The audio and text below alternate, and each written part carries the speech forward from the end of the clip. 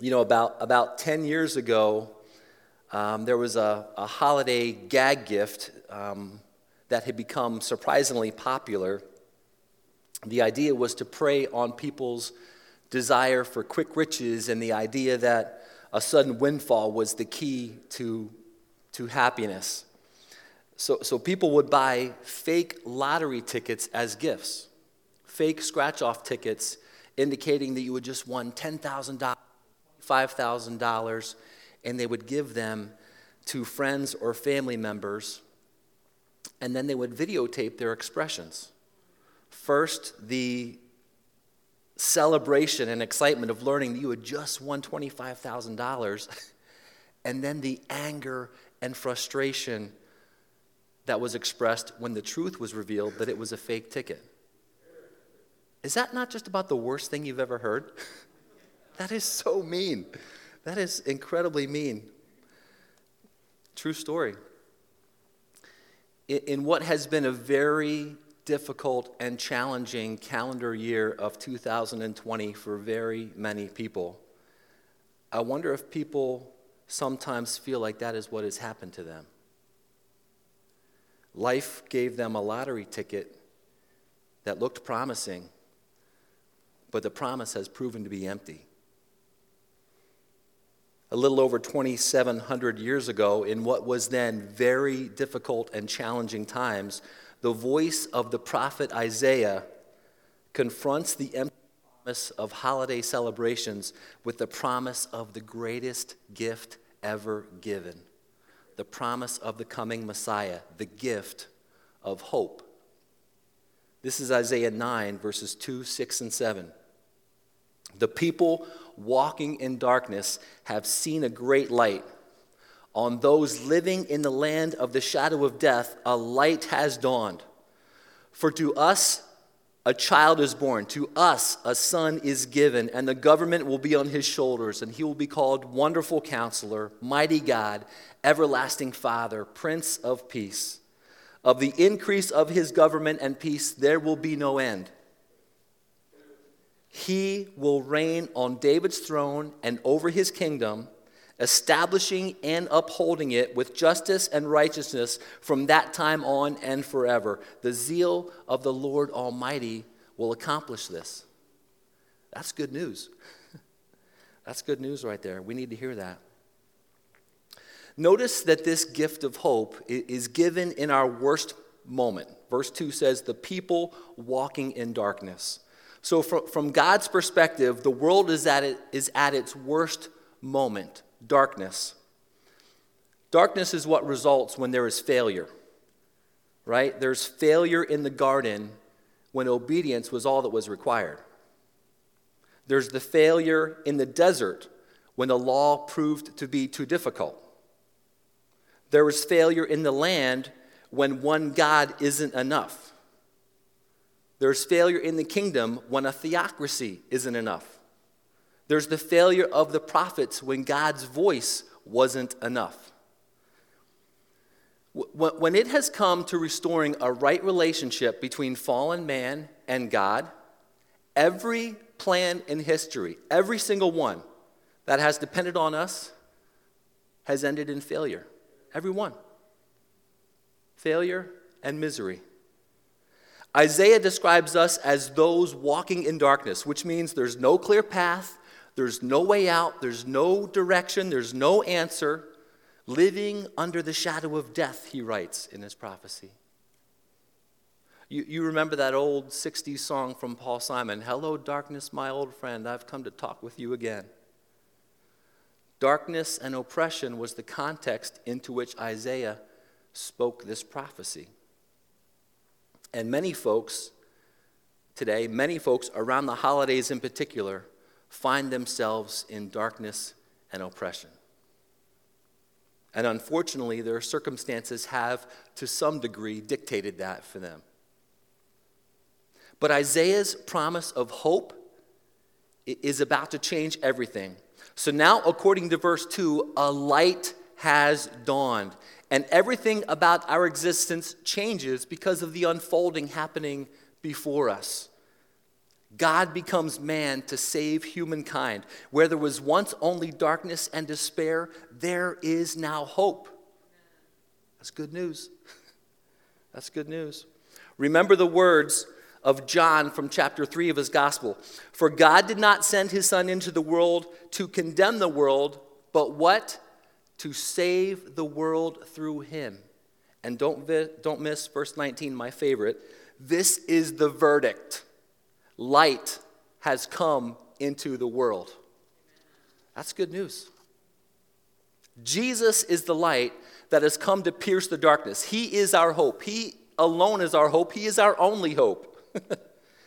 And especially now during the season of Advent, Jesus comes by his presence to pierce your darkness and your oppression and bring you hope. We've chosen this song, Prepare Him Room. Beautiful song that I love, written by Paul and Rita Balash. Prepare Him Room. We've chosen this song as our Advent course for the year. We're singing this each week. We're talking about preparing room in your heart and life to receive the presence of God in a new and a fresh way. Last week, Pastor Dan talked about the need to prepare, right? We are making room for his coming. We're decorating our homes. We're decorating our sanctuary. We are making preparations for his coming. There's an excitement and an anticipation about that. We're making room for his coming presence, and that is why we are filled with hope. Have you been reading the Advent devotional book this week on hope? Oh my goodness. I love his, he quotes from Zechariah, we are prisoners of hope. We can't do anything but hope. We are so hopeful. We are prisoners of hope. So true. I love that. We are filled with hope. Advent is actually a season of hope. The word Advent means coming or arrival, and the season is marked by expectation, waiting, anticipation, and longing. Advent is not just an extension of Christmas. It's a season that links the past, the present, and the future. Advent offers us the opportunity to share in the ancient longing of the coming Messiah. We sang, O come, Emmanuel, last week. To celebrate his birth, which we know has happened and is happening again. We'll celebrate that in a few weeks. And to be alert for his second coming once again. Advent looks back in celebration at the hope fulfilled in Christ's coming, while at the same time looking forward to the eager and hopeful anticipation to Christ's coming kingdom in its fullness. That's Advent. That's hopeful. During Advent, we wait for both. It's an active, assured, and hopeful waiting. It's not a passive waiting. It's not this. We're not sitting around twiddling our thumbs. It is an active, assured, hopeful waiting. In a season that's usually marked by frenzied busyness and craziness, Advent is an opportunity to set aside time to prepare our hearts and help us place our focus on a story that is far greater than our own. The story of God's redeeming love for a lost and hurting and broken world. It's not a season of pretending. It's not a season of covering over. It's a season of digging deep into the reality of what it means that God sent his Son to be with us. Emmanuel, God is with us. God is present among us. Again, that's more good news. I don't know about you, but that's awfully hopeful for me. Advent is a season of expectation and preparation and opportunity to align ourselves with God's presence more than the focus on presence. For most people during the holiday season, the focus is on presents, wrapped gifts, presents. That's typically the focus for most people. But I challenge you this year to focus on his presence, presence. Focus on the coming presence of Christ once again. Be hopeful. Be hopeful for the coming and continuing presence of Christ. The hope of his presence is worth waiting for. The hope of his presence is absolutely worth waiting for. You know, there's a difference between a a waiting in hopeful expectation versus just waiting. There's a difference there, right? There's a big difference between waiting for the birth of your baby rather than waiting on the side of the road to hitch a ride. You see that? One has a sense of promise, one has a sense of desperation. Waiting to be seated in a restaurant is different if you have a reservation than when you don't. Right? One has a sense of confidence, one a sense of endurance, and really the unknown. Waiting for a shot of Novocaine at the dentist's office, very different than waiting for your pie to bake in the oven. Much different. Waiting in line at the checkout in Walmart, different than the waiting on the phone with the call center in India. There's a difference between waiting in hopeful expectation and just waiting. And in this season of Advent, we are not just waiting. We're not doing this. We're not just waiting. We are waiting in hopeful expectation. We know Isaiah's prophecy. We know the promise. We know the light of the world has come and will return again someday. And because we know this, we are filled with hope. We are prisoners of hope, to quote Scott Daniels. We are filled with hope. Knowing this truth changes everything. It changes our perspective on our current circumstances. As dark and gloomy as many folks' present circumstances are, the hope of Christ can change your perspective on your current circumstances, and it absolutely brings hope. It absolutely brings us hope. Sometimes knowing one truth can change everything. Back in 2009, there was a new television show on ABC called Flash Forward. Maybe you remember that. It only lasted one season. But the premise of the show centered around this mysterious event that caused every person on the planet to simultaneously lose consciousness for exactly 2 minutes and 17 seconds, during which time people would see what appeared to be visions of their lives 6 months into the future. A global flash forward, if you will, hence the name of the show. The show explored not just the reasons and causes of the event, but more importantly, how people responded based on their now newfound knowledge of a moment in time in their future. One of the characters on the show was Dr. Bryce Varley. He was a surgical intern who, before the event, before the blackout, he was on the verge of taking his own life due to a recent stage 4 kidney cancer diagnosis. But after the blackout, Dr. Varley experiences this renewed will to live and to fight and to seek treatment based upon a woman he sees in his future with whom he is in love and going to marry. That vision for him of his future was a gift. It changed his perspective. It changed everything for him. Knowing that one truth was a gift to him that changed everything. Knowing the truth of the coming of Christ, even the coming of his presence once again this Advent season, it is a gift to us, and it changes everything.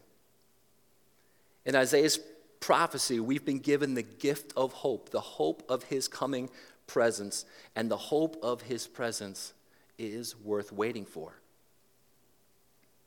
Just as a young child is hopeful for a special Christmas present under the tree on Christmas morning, we can be hopeful for more of his presence to come into our lives this season of Advent. Are you there yet? Are you there yet? Are you filled with the hope of his presence coming into your life? Are you continuing to prepare for that?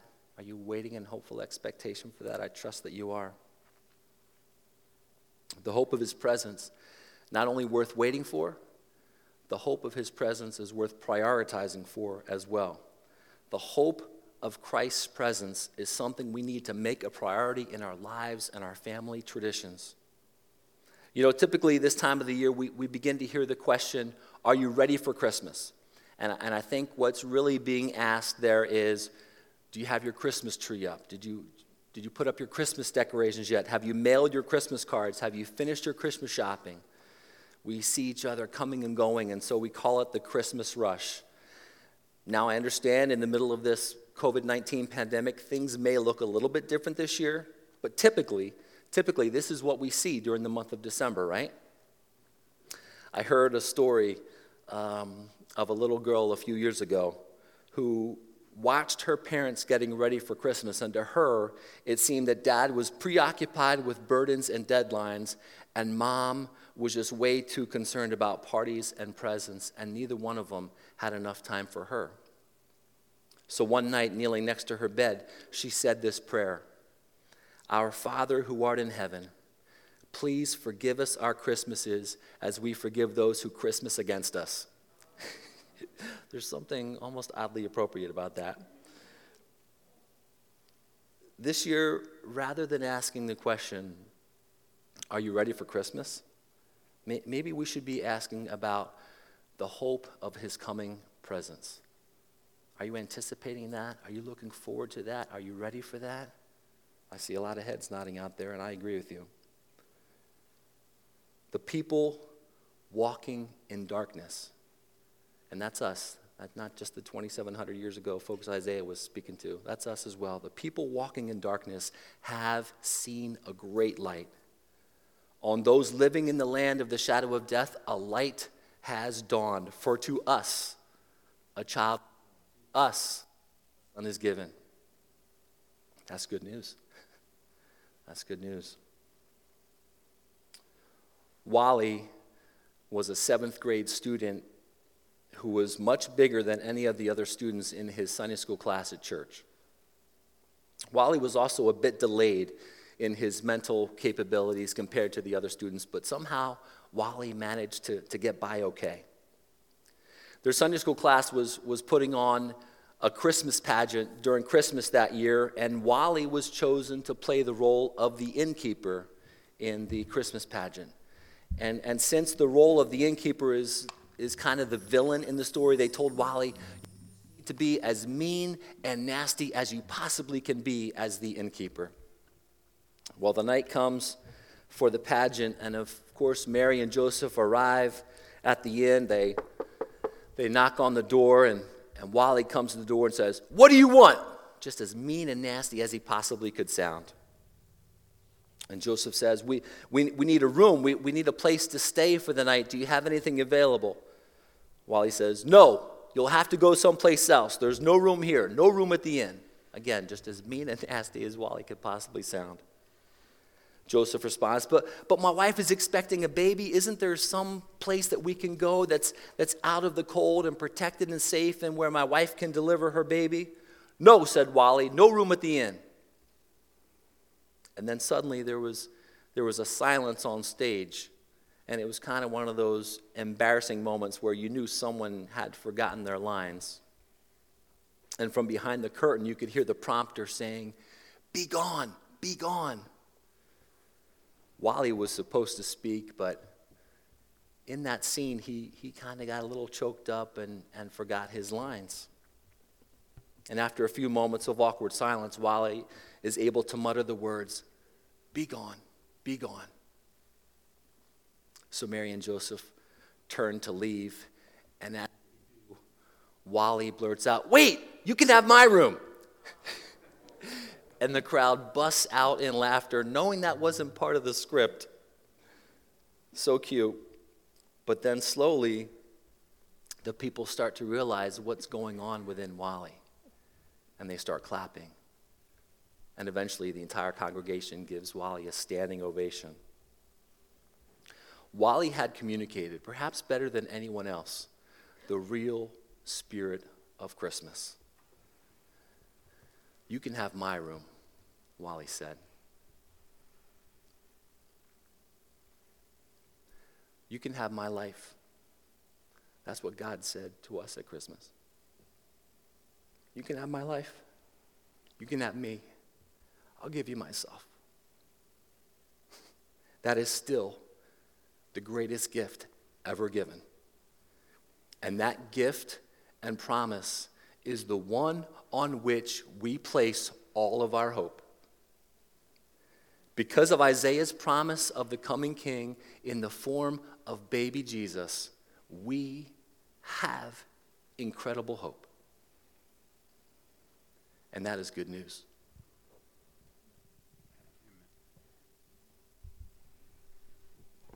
Would you receive the benediction this morning? May God fill you with the hope of his coming and continuing presence in Christ this Advent season. Go in the hope of Christ today. God bless you as you go. You are dismissed.